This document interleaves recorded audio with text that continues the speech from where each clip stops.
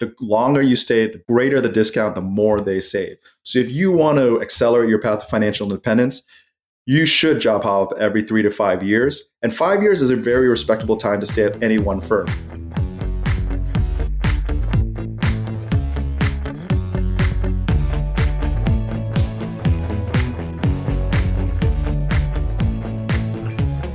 Welcome to The FI Show, where you get a behind-the-scenes look into financial independence. Here's your host, Cody and Justin. Hello, and welcome back to another episode of the Financial Independence Show, where today we have on Sam Dojin, better known as Financial Samurai, author of Buy This, Not That.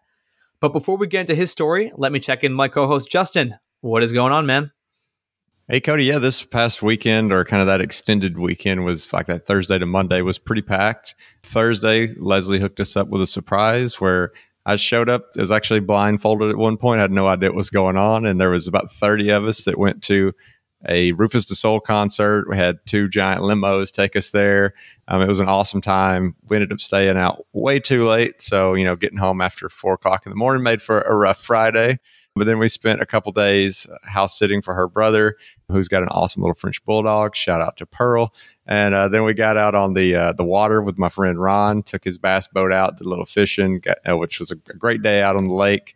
And then Sunday, I had my first work trip in a long time. So, with COVID and everything, I really haven't been traveling much for work, but flew out to Charlotte, which was my first time to kind of get to check that place out. A lot of great food out there. And yeah, just got back today. And so that was kind of my extended weekend. How about you, Cody? Sounds like a lot of fun. I also had an eventful weekend. I did some apple picking, so that's always fun. We got to drink some local beers and pick a bunch of apples, and we're going to do like an apple cook-off next weekend at Lauren's family's house, and everyone's going to kind of make their own dish, and we'll all rate them and see who wins the apple cooking competition. Also, in random news, we adopted a cat.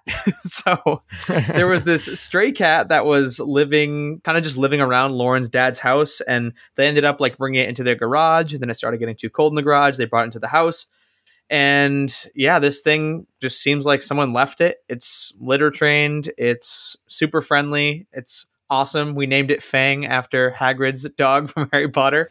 And we've had him for a couple of days now, and he seems like an awesome little guy. We just didn't want to see him, living in a basement for the rest of his life. And we'll see how this all plays out. We were not planning on getting a pet, and we have a bunch of travel queued up, but hopefully we're going to lean on friends and family to take care of him. But yeah, that's kind of a random event that unfolded that I couldn't have expected, but he's super cute. Hopefully he's part of the family for a while. But Justin, that's enough about us and our personal lives. Let's get into today's episode with the Financial Samurai. I followed Sam, the Financial Samurai, since the beginning, since I got into the financial independence space back in 2018. And he is one of the most analytical people I have ever met. Like, he is just a numbers guy through and through. And actually something that I discovered in research for this episode that we talked about today, he actually let Mr. Money Mustache guest post on his blog. And that was kind of Mr. Money Mustache's foray into the personal finance space, which is just crazy and is a testament to how long Sam has been around, how long the Financial Samurai has been a prominent brand in this space. So in this episode, we have a chance to kind of dig into Sam's backstory. He doesn't share that too often, but with his latest book, Buy This, Not That, he kind of uncovers his backstory, a lot of his ideology, a lot of how he was able to hit financial independence and accumulate a massive net worth at a pretty young age.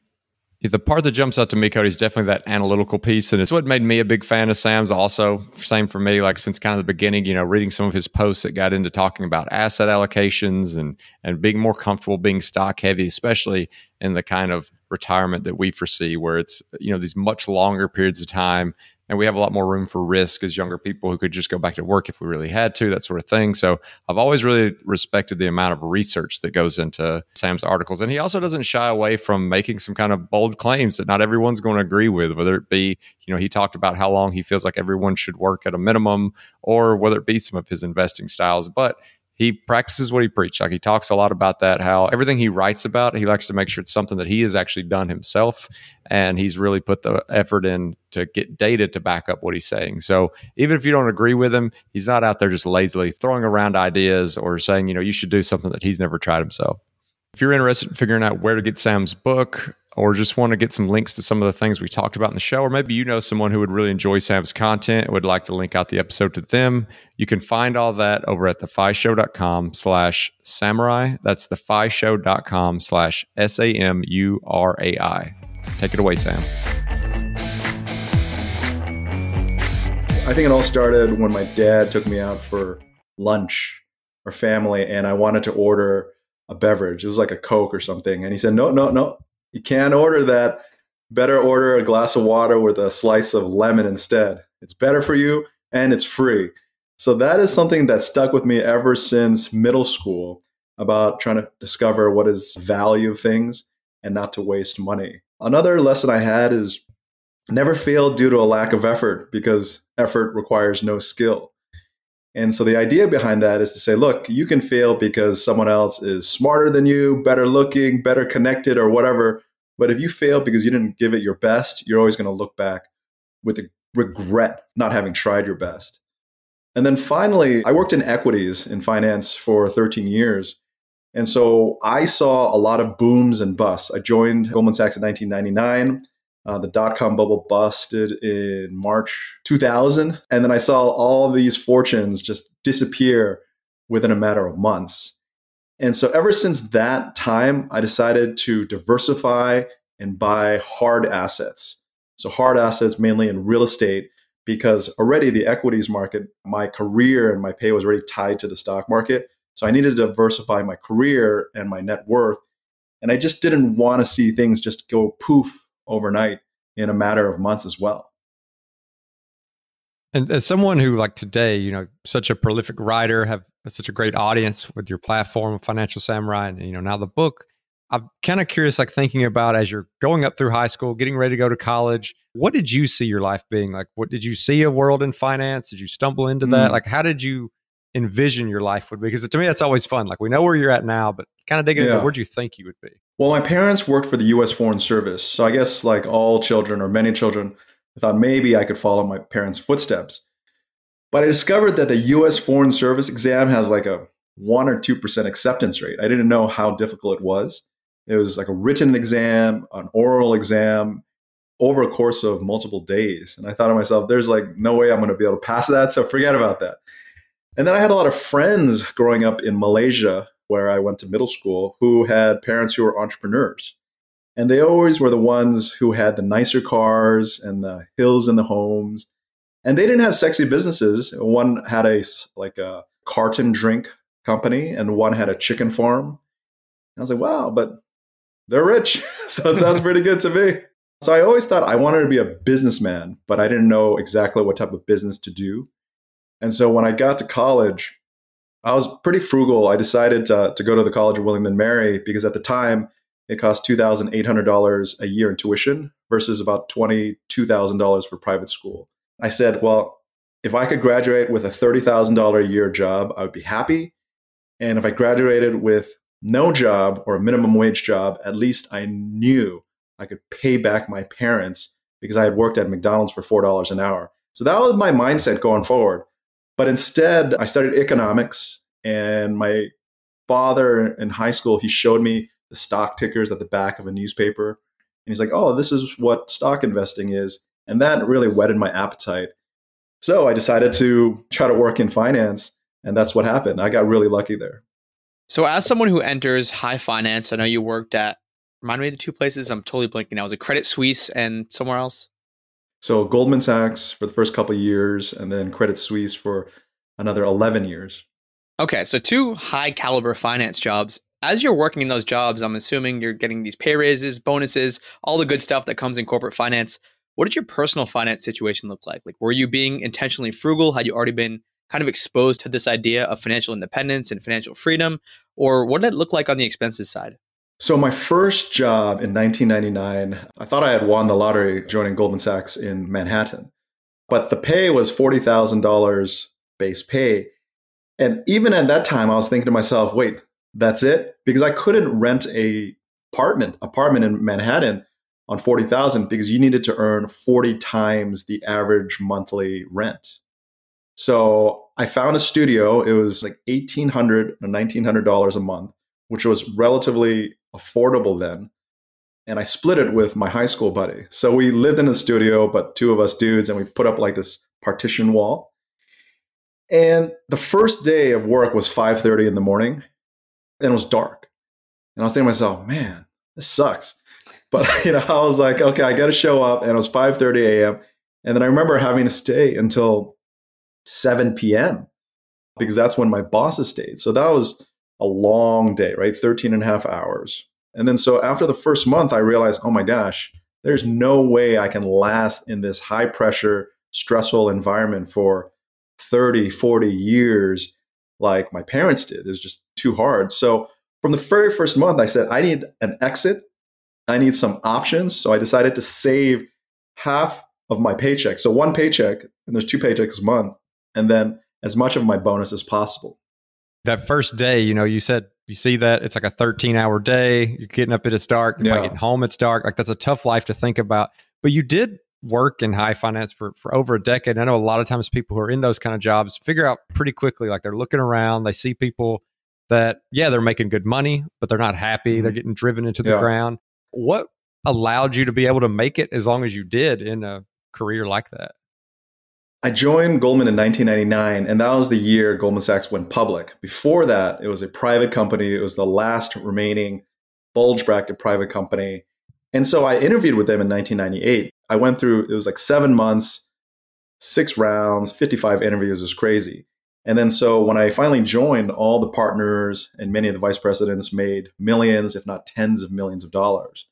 And so I could see my future right then and there if I were to last. So I said, okay, making that kind of money would be nice, but at the same time, they didn't seem much happier. The senior partner in the international equities department went through a divorce. I actually bumped into him in, I think, Montreal, and he was with another woman. It was like, oh, hey, how's it going, David? It was like totally random. So I was thinking to myself, okay, yes, it would be nice to have some money, a lot of money. But at the same time, I didn't see them as happier. I saw the perspective right then and there because I worked with them for 12 to 14 hours every single day. And so I told myself, I'm going to try to make it by 40. If I can work 18 years, and I crunched some numbers, I could accumulate a certain amount of money to give me the options to be free. But at the end of the day, I left after 2 years because we were going through retrenchments because of the dot-com bubble burst. Came to San Francisco, worked 11 years, and I figured out my way out in 2012 at the age of 34, and that was to negotiate a severance. To keep all my deferred cash and stock compensation, as well as this private investment management forced us to make in 2010. Because if I had quit, then I would have lost literally hundreds of thousands of dollars left on the table. And so that's the golden handcuffs I couldn't leave behind. And so rewinding 3 years is when you first started Financial Samurai. You're definitely an OG in the personal finance space. I even read that Mr. Money Mustache kind of got a launch on your platform doing a guest post on Financial Samurai in the early days, which is just crazy because a lot of people think of him as a pioneer of the FIRE movement. What prompted the start of Financial Samurai? Like what gave you, I guess, the confidence and the wherewithal and like, I'm going to start this platform and reach millions of readers? That's cool you recognize that because I started in 2009 and I feel I helped kickstart the modern day financial independence movement, but I don't think anybody really gives me any credit. And I think part of that reason why is because I've just kept low key and just, I haven't been doing interviews or whatever. I'm just kind of doing my own thing and just living the life the way I want to live. But I actually started thinking about Financial Samurai in 2005 or 2006 because I had gone to business school part-time from 2003 to 2006. And I was still dreaming of becoming an entrepreneur one day, doing something. And I was like, well, this sounds pretty good to me. I like to write. I work in finance. Let's do it. But in 2006, when I graduated, I said, well, let's do it in the sense that we got to start working hard for the company that helped pay for 85% of your tuition. I was just like, okay, let's just focus on my job. But then once the financial crisis came, I was like, no more excuses. I need a backup plan. So let me just launch. I looked around. There were actually, most people didn't have a finance background. So I was like, okay, let me fill that hole. And so I was like, I need a backup plan and I need something to do because I might get laid off tomorrow because this is like 7 rounds of layoffs a year for the past 2 years. And writing financial content is obviously a little different than if you're trying to help people understand how to cook a recipe or how to do a workout. Like there's a little higher level of implications there. And I don't think I've ever asked anybody this question, but with somebody like you that has such a large platform, is there any kind of like responsibility or weight that you take with that when you're writing an article saying, you know what, I actually think that you should be 100% equities and no bonds or something like that, that people are going to read and they trust you because you have such a voice, and they go out and they implement these strategies. Like, do you feel a little responsibility for the outcomes that people are going to have? Well, I do believe money is too important to be left up to pontification. So that's why everything I write is based on firsthand experience.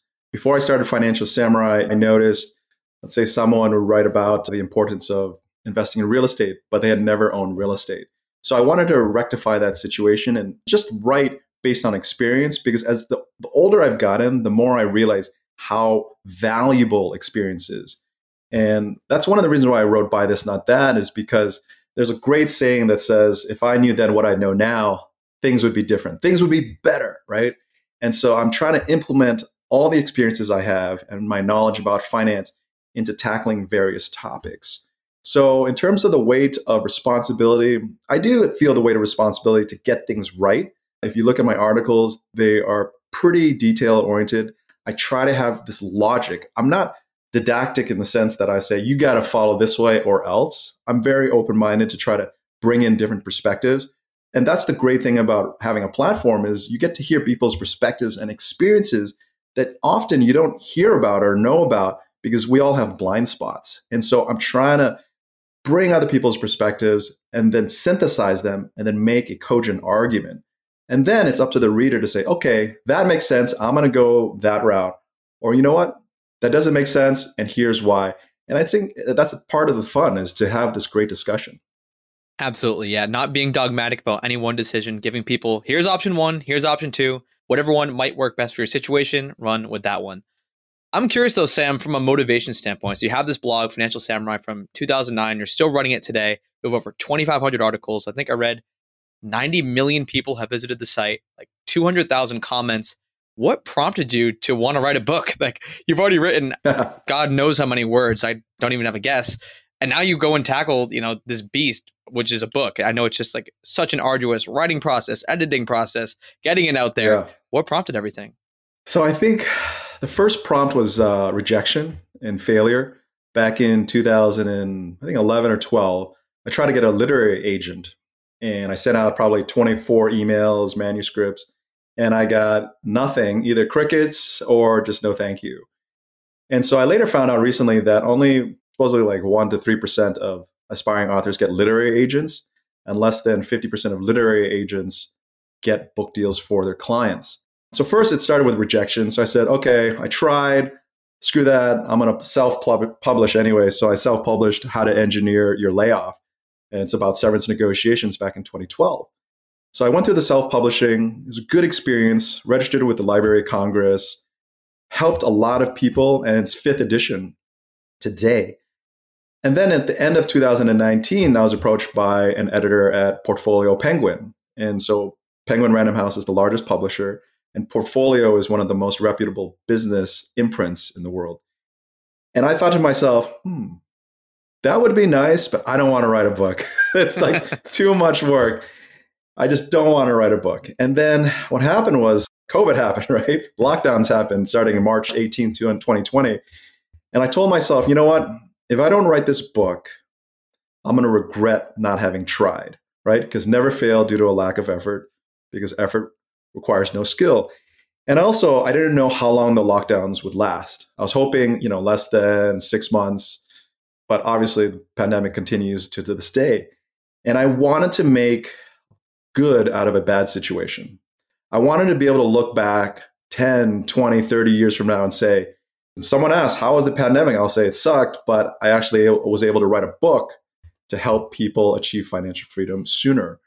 And so I just got on it, and I decided to write 6 a.m. to 8 a.m., 8:30 a.m. every single morning, and just get on and try to fill this hole of actually writing a good book that goes deep into many topics that is unique. One thing that's interesting to me, Sam, is just that, like, just called you Sam. You're on here. You're not behind the mask, as it would be, the Financial Samurai mask. And you wrote an article about like stealth wealth. And it just made me think, like, how has that been important to you in your journey, and not only your like financial journey, but the journey with the website being a little bit more private? Like, why has that been so important to you when realistically, with the audience that you have, like, it would be so easy to monetize, and it would be so easy to just put yourself out there more and to make an entire life out of just that brand. We'll be right back after this. Overwhelmed by all the hats you wear in life? Listen in as Eric Fisher talks with productivity experts as they share how they implement practical productivity strategies in their personal and professional lives, exploring all aspects of productivity and its true end goal, living a meaningful life, which is something we focus a ton on the FI Show. For more than a decade, Eric Fisher has sat down with productivity experts, authors, and creatives as they share their insights on how to implement productivity strategies in both your professional and personal life.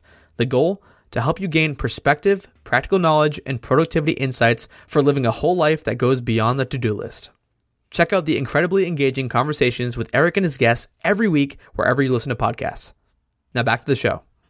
I've never had the desire to be famous or just have that attention. I don't have Instagram or anything, and I try to minimize my social media. I'm just kind of busy living my life, and I'm really busy because I have 2 kids, 2.5 and 5.5, and they take up a lot of energy and time. Also, it's true, I have these investments that provide passive income so that I can do what I want, so that I don't have to spend as much time monetizing.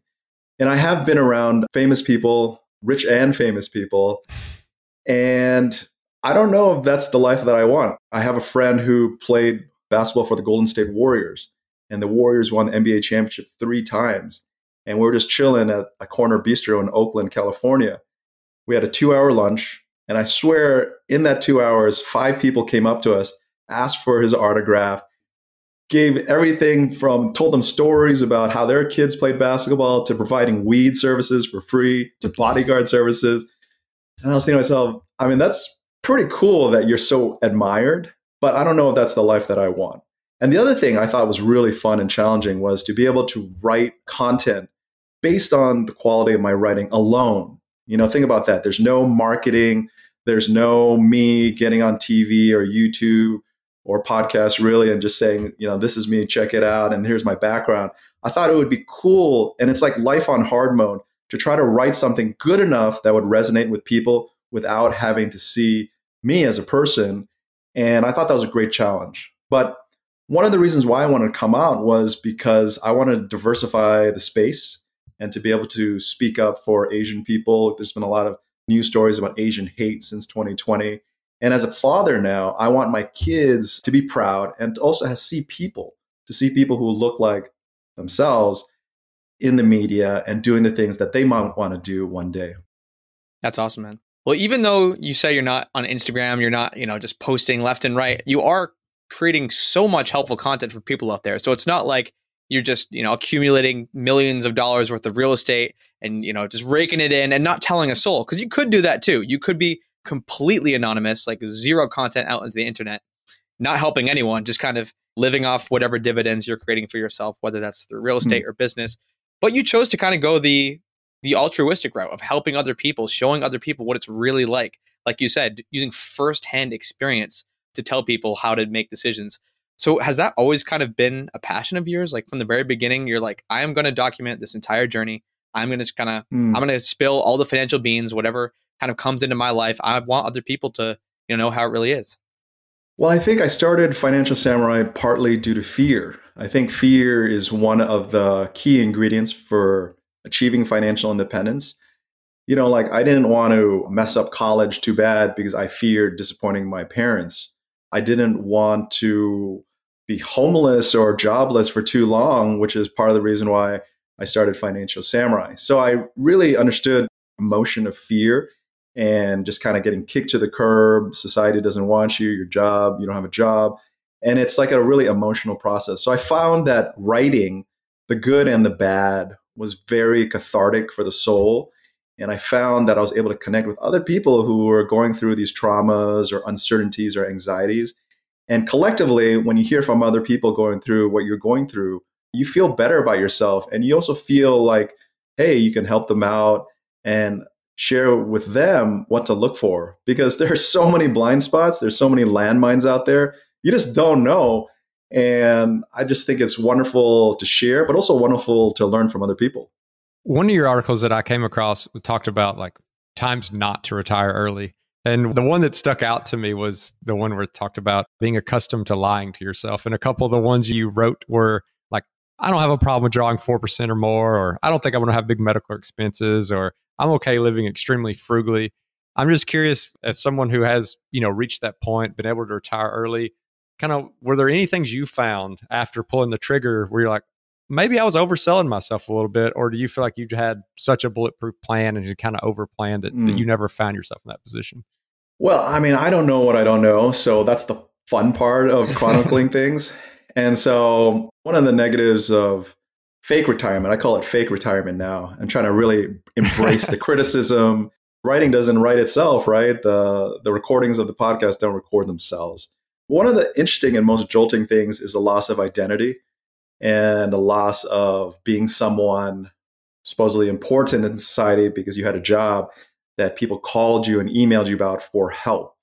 And so once I left the finance industry, I didn't have any clients anymore. I just had me, myself, and I just try to figure things out. Luckily, I did the 1 foot out and 1 foot in approach where my wife, who's 3 years younger than me, continued to work for 2.5 years before she also negotiated a severance in 2015 to join me. Things don't always go according to plan. And so the downside was, man, am I an idiot for leaving so much money at such a young age? Now that in retrospect, I think about, I'm 45 now, I think I should have probably just gutted it out until 40. Maybe it would have made more money and I would have had more security. Maybe I would have had children sooner because I wasn't afraid of financial responsibility. I think maybe that's probably the biggest thing. I feel really lucky because we've been in a bull market. When I left in 2012, it was kind of like the start of everything taking off. And so when you leave your day job behind then, it's much easier to ride that wave versus if you leave at the top of the market and then everything goes down for 3-4 years, then you're like, oh, okay, maybe I made a really big mistake. So I feel very fortunate. So during this time, you're building these passive income streams. I know you're making money from real estate. You're making money from Financial Samurai. I think I read somewhere you're making around $300,000 per year in passive income. Is that correct? That's about right. So a phrase that I saw you use, and I think this is going to be important for listeners to conceptualize and understand, is surviving the J curve. Because I'm sure that's not how it started out, Sam. You didn't just buy this awesome business or buy this hotel and all of a sudden you're making $300,000 a year in passive income. It's a slow and arduous journey. And, it takes a lot of grit. It takes a lot of seeing it through. So could you just, I guess, one, explain where your passive income sources are coming from nowadays? And two, what you mean by that phrase, surviving the J curve? So I had a goal of generating enough passive income to cover my basic living expenses. And that's my definition of financial independence. Having enough passive income to cover basic living expenses. And you can go higher or lower. That becomes just a whole subjective matter. So in 2012, it was about $80,000. And so when my wife left in 2015, I said, well, might as well believe in equality and double that to about $150,000. And so that was kind of the idea, to plow any money I made online back into passive income generating investments. And then once our son was born in 2017, I said, well, higher healthcare insurance, preschool costs $2,500 a month after taxes here in San Francisco, another $50,000. So we're at $200,000.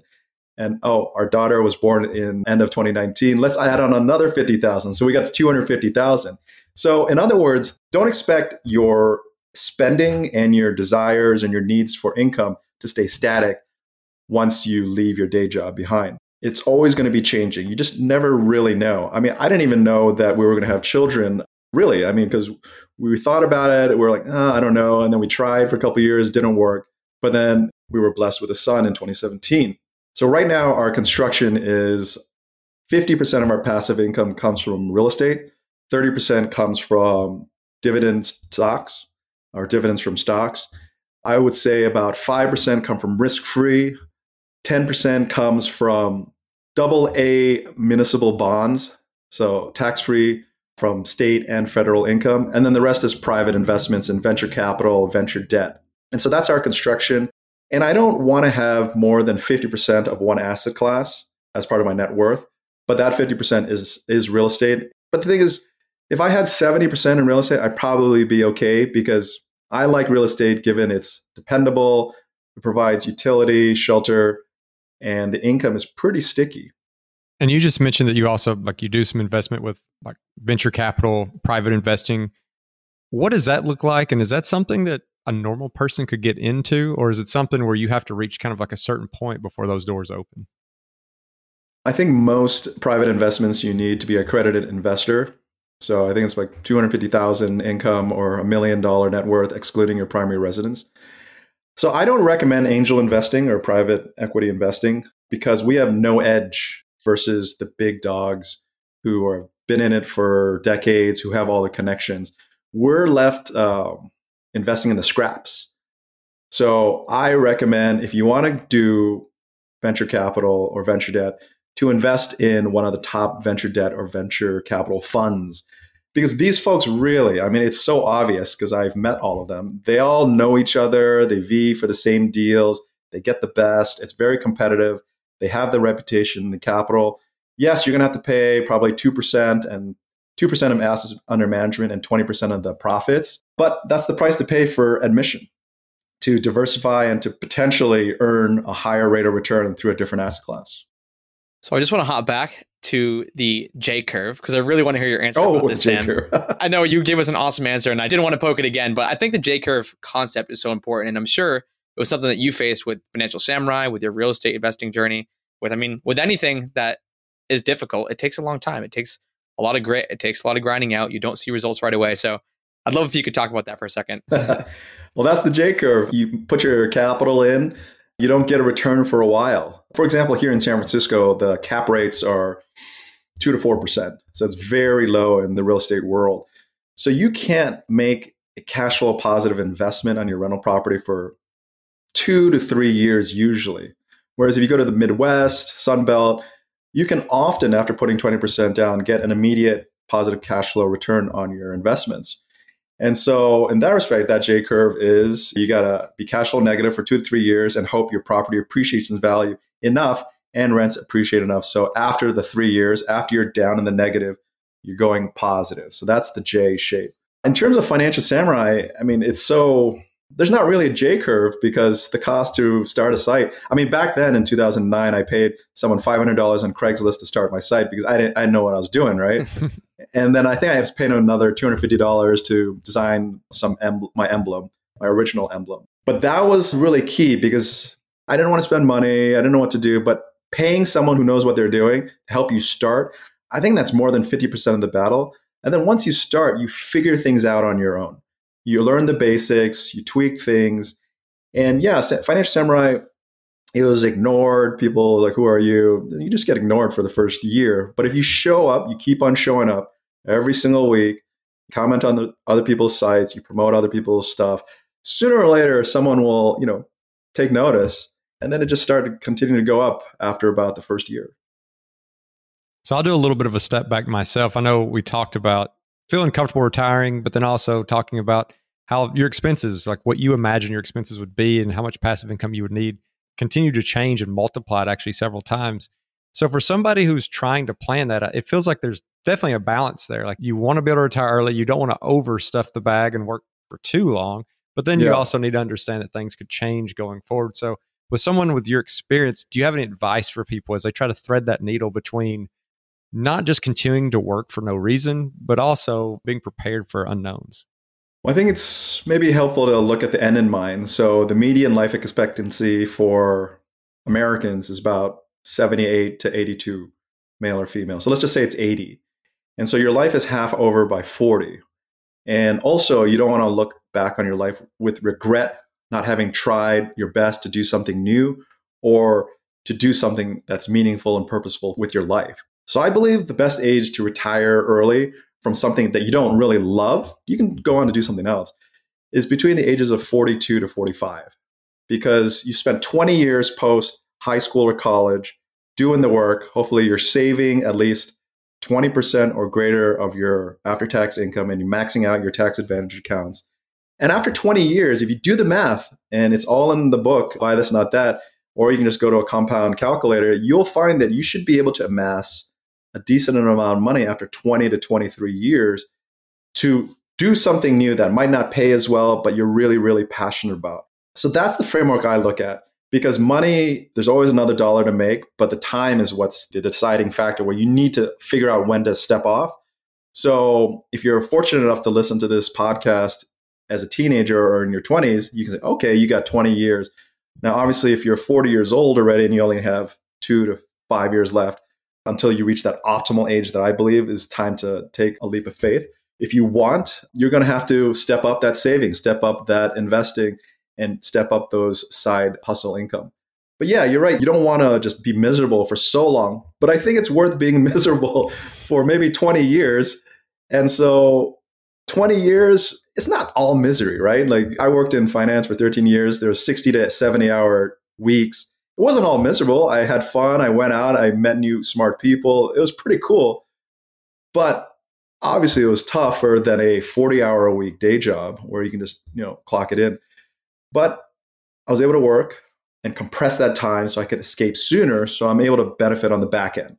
And so you've got to decide what you really want.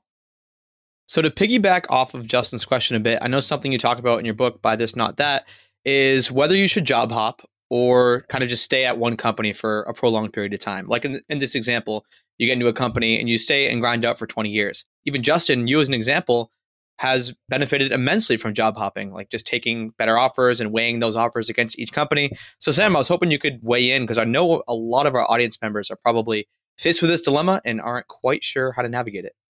So I believe, unfortunately, company loyalty is dead because in any downturn, the company will lay people off to try to save their bottom line. So I think the optimal amount of years you should work at a company is between 3 to 5 years.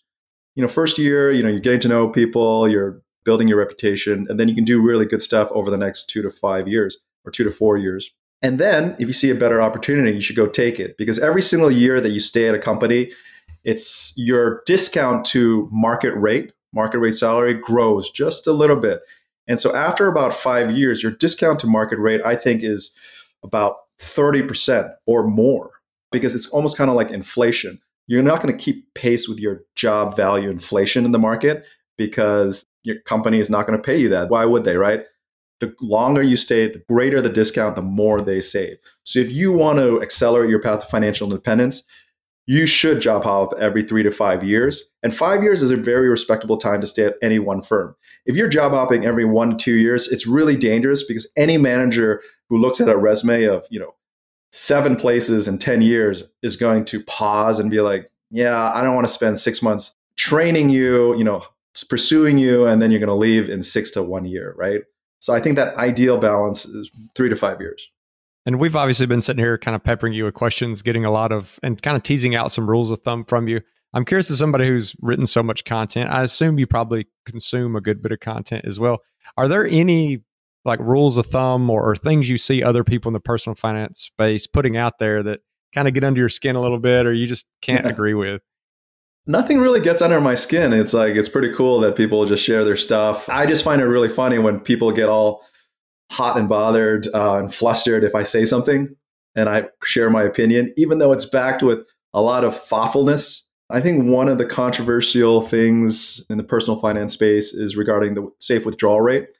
I find it is really cool and interesting that there are retirement researchers who have great incomes and nice pensions who talk and write about retirement when they have no idea what it's really like to not have a day job anymore. And so you can pontificate all you want, but I say until you're in that fire and you don't have that steady income stream, it's really hard to know. And so the 4% rule is something that was created in the 1990s.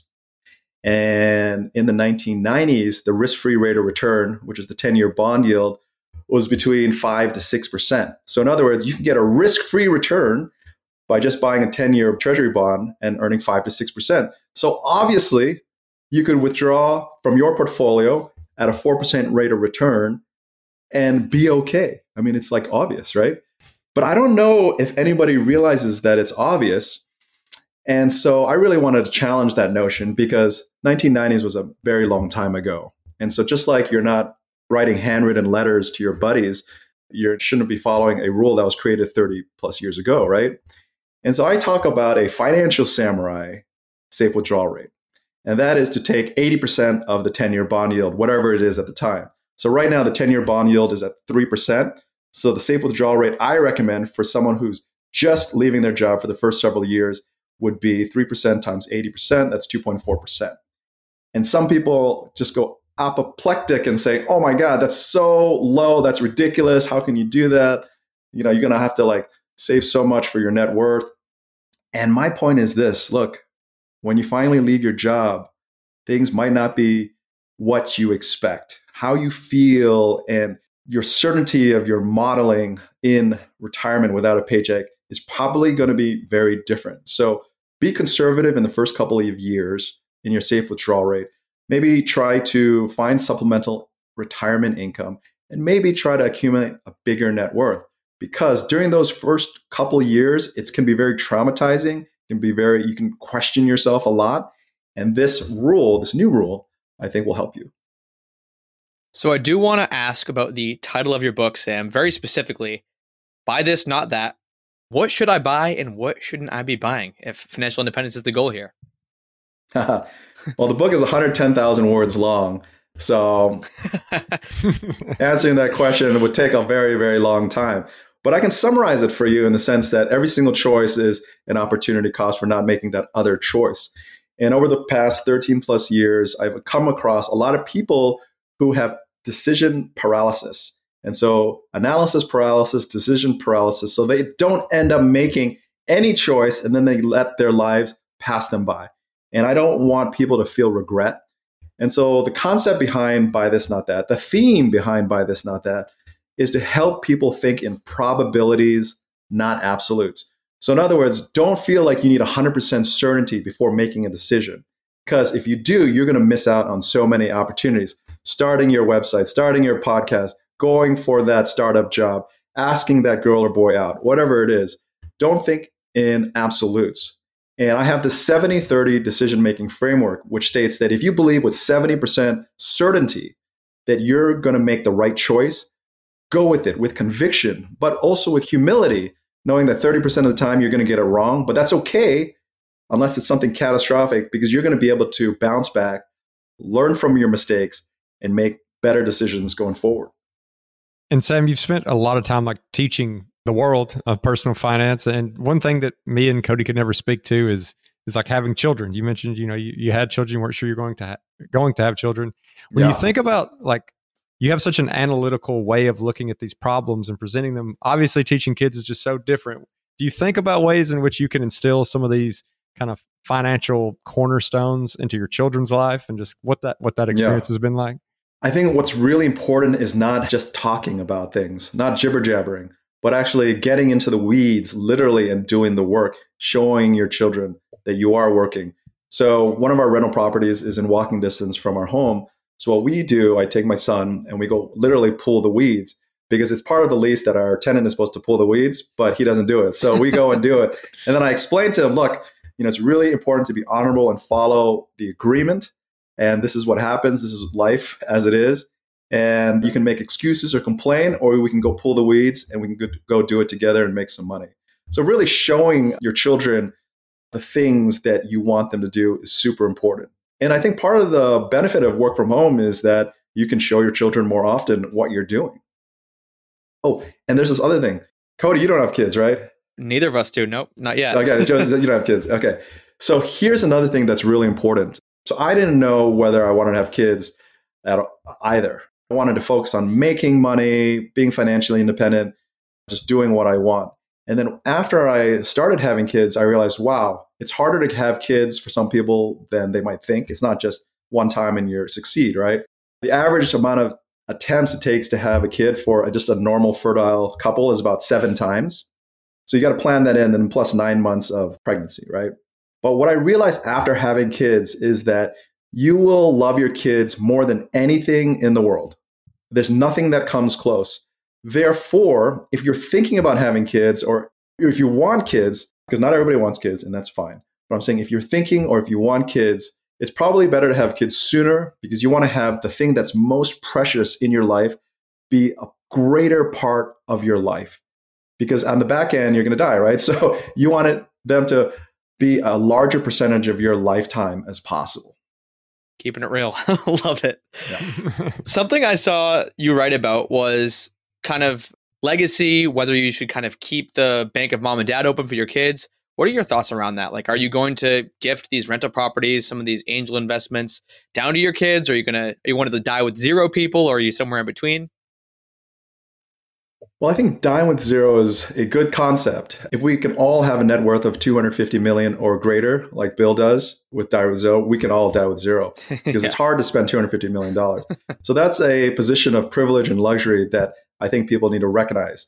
It's easy to say money doesn't matter if you have a lot of money. Okay. But in terms of what to do with the assets, it's a tough question that we're going to go through.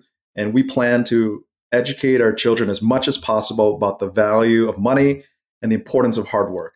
Do the work, because hopefully by the time they're 18 or 20, they will appreciate the money and they're not going to spend it and splurge it and take things for granted. I think it's important, anybody, to set up revocable living trusts, because if you die and with just a will and no trust, you go to probate court, which is more expensive and it takes longer and it's public. So that's not a great thing. So revocable living trust is important. If you have the luxury to make lots and lots of money, it's interesting because the estate tax threshold right now is 12.06 million per person, which is a top 1% net worth. But if you have the luxury to accumulate way more than that, I would say it makes more sense to give that money away above the estate tax threshold. And so if you're trying to think about limits on how much to give, the estate tax threshold is probably maybe the max you should probably give, and that's still a ton of money. And then it's up to us to think about when to give. So it's probably more efficient to give our children money and help them while we're still living, right? Because if we're dead, most of us die when if we have kids, when we're, let's say, 80 and they're 50. It's not really beneficial to help someone when they're 50, but it's more beneficial to help them when they're in their 20s and 30s, when they're family formation, purchasing a home perhaps. So it's a tough question, but I think I will probably try to help them with their education and maybe with a down payment as a loan. And then we set up these terms. And if by the time they pay everything off, it's going to be a question of, well, you know what? Don't worry about it. You don't have to pay me back because you're a good kid and you're doing what's right. Or I'll be like, well, actually, you need to keep on paying me that high interest rate loan. It all depends. Strong arm. I guess what leads to knowing how much you would have left in the first place is kind of how you're managing that spending now. So as someone who's reached the levels that you've reached, what does kind of spending look like now? Like, have you really unleashed the pocketbook and splurging a lot more on things? Or what has that transition been like over your life? So it's interesting. So I made a promise to myself at the age of 45, I would start decumulating. And so I'm 45 this summer. And so I've started. And it's been somewhat difficult because you spend 20 plus years post high school or college saving, investing, being frugal, and trying to, build more capital. And so it's very, I would say, disconcerting, a little bit unusual to spend more money than you can save. So like everything, it's kind of like baby steps. So what I've decided to do is start spending more on food. Food is easy because we have to eat every day. So instead of like ordering a McDonald's $1 cheeseburger, maybe I'll get a gourmet $8 or $10 burger. That's like just one example. And then I started giving more money to this Pomeroy Center, which is for disabled youth and adults. 15% of the world's population has a disability, from moderately severe to highly severe. And I think this is the minority group that the world should fight the most for. And so it's about baby steps and spending more money. But I also plan it out, like, okay, how much money do I think I will end up with in 5, 10, 15, 20 years? And is that a reasonable amount of money to die with? Because if you die with millions, that's a waste of time and effort and stress that you went through, right? And so I'm trying to model it out so I spend more and more gradually so it doesn't end up where I'm just, dying with all this money, which I think I'll feel really, really stupid. So I'm trying to be more intentional with the spending, and it's starting in 2022. Awesome. Well, I'm sure our listeners will be excited to follow along with your journey and read the book. And like you said, it's like basically a decision-making framework for money, for life, for everything, buy this, not that. For folks who want to read the book, get in touch, follow along, where are the best places to do that, Sam? Yeah, you can just go to financialsamurai.com/BTNT for buy this, not that, or you can go directly to anywhere that sells books. And if you want to subscribe to my free weekly newsletter where I talk about the most important things of the week and share my thoughts candidly, You can also go to financialsamurai.com/news, NEWS. Well, Sam, thank you so much for giving us some time today, giving the listeners some time. Love your analytical approach and just all the thought that you put into the words that you put out there. Well, thanks so much, guys. And I really encourage listeners to go for it, to take your shot, because the fear in your head is often way greater than the reality. Always think about what's the worst that can happen. It's probably not that bad. Just keep on taking your shot. Thank you again for taking the time to listen to another episode of The FI Show. If you enjoyed this episode and want to support us, the best way to do that is to leave a review wherever you listen to podcasts. Share this with a friend, and also don't forget, you can find 200 plus episodes and all the information you'd ever want to have about these episodes over at thefishow.com. Also, don't forget to hit that subscribe button, because that way every Wednesday you can have our latest episode delivered straight to your phone. Until next time. Hey, real quick before you go, I just want to remind you that I have made my personal budget and net worth tracking spreadsheet available, the very same one that I use to track my net worth from $38,000 to over $1.2 million, available for free on our website at thefishow.com/spreadsheet. So you can go download that today. That's thefishow.com/spreadsheet.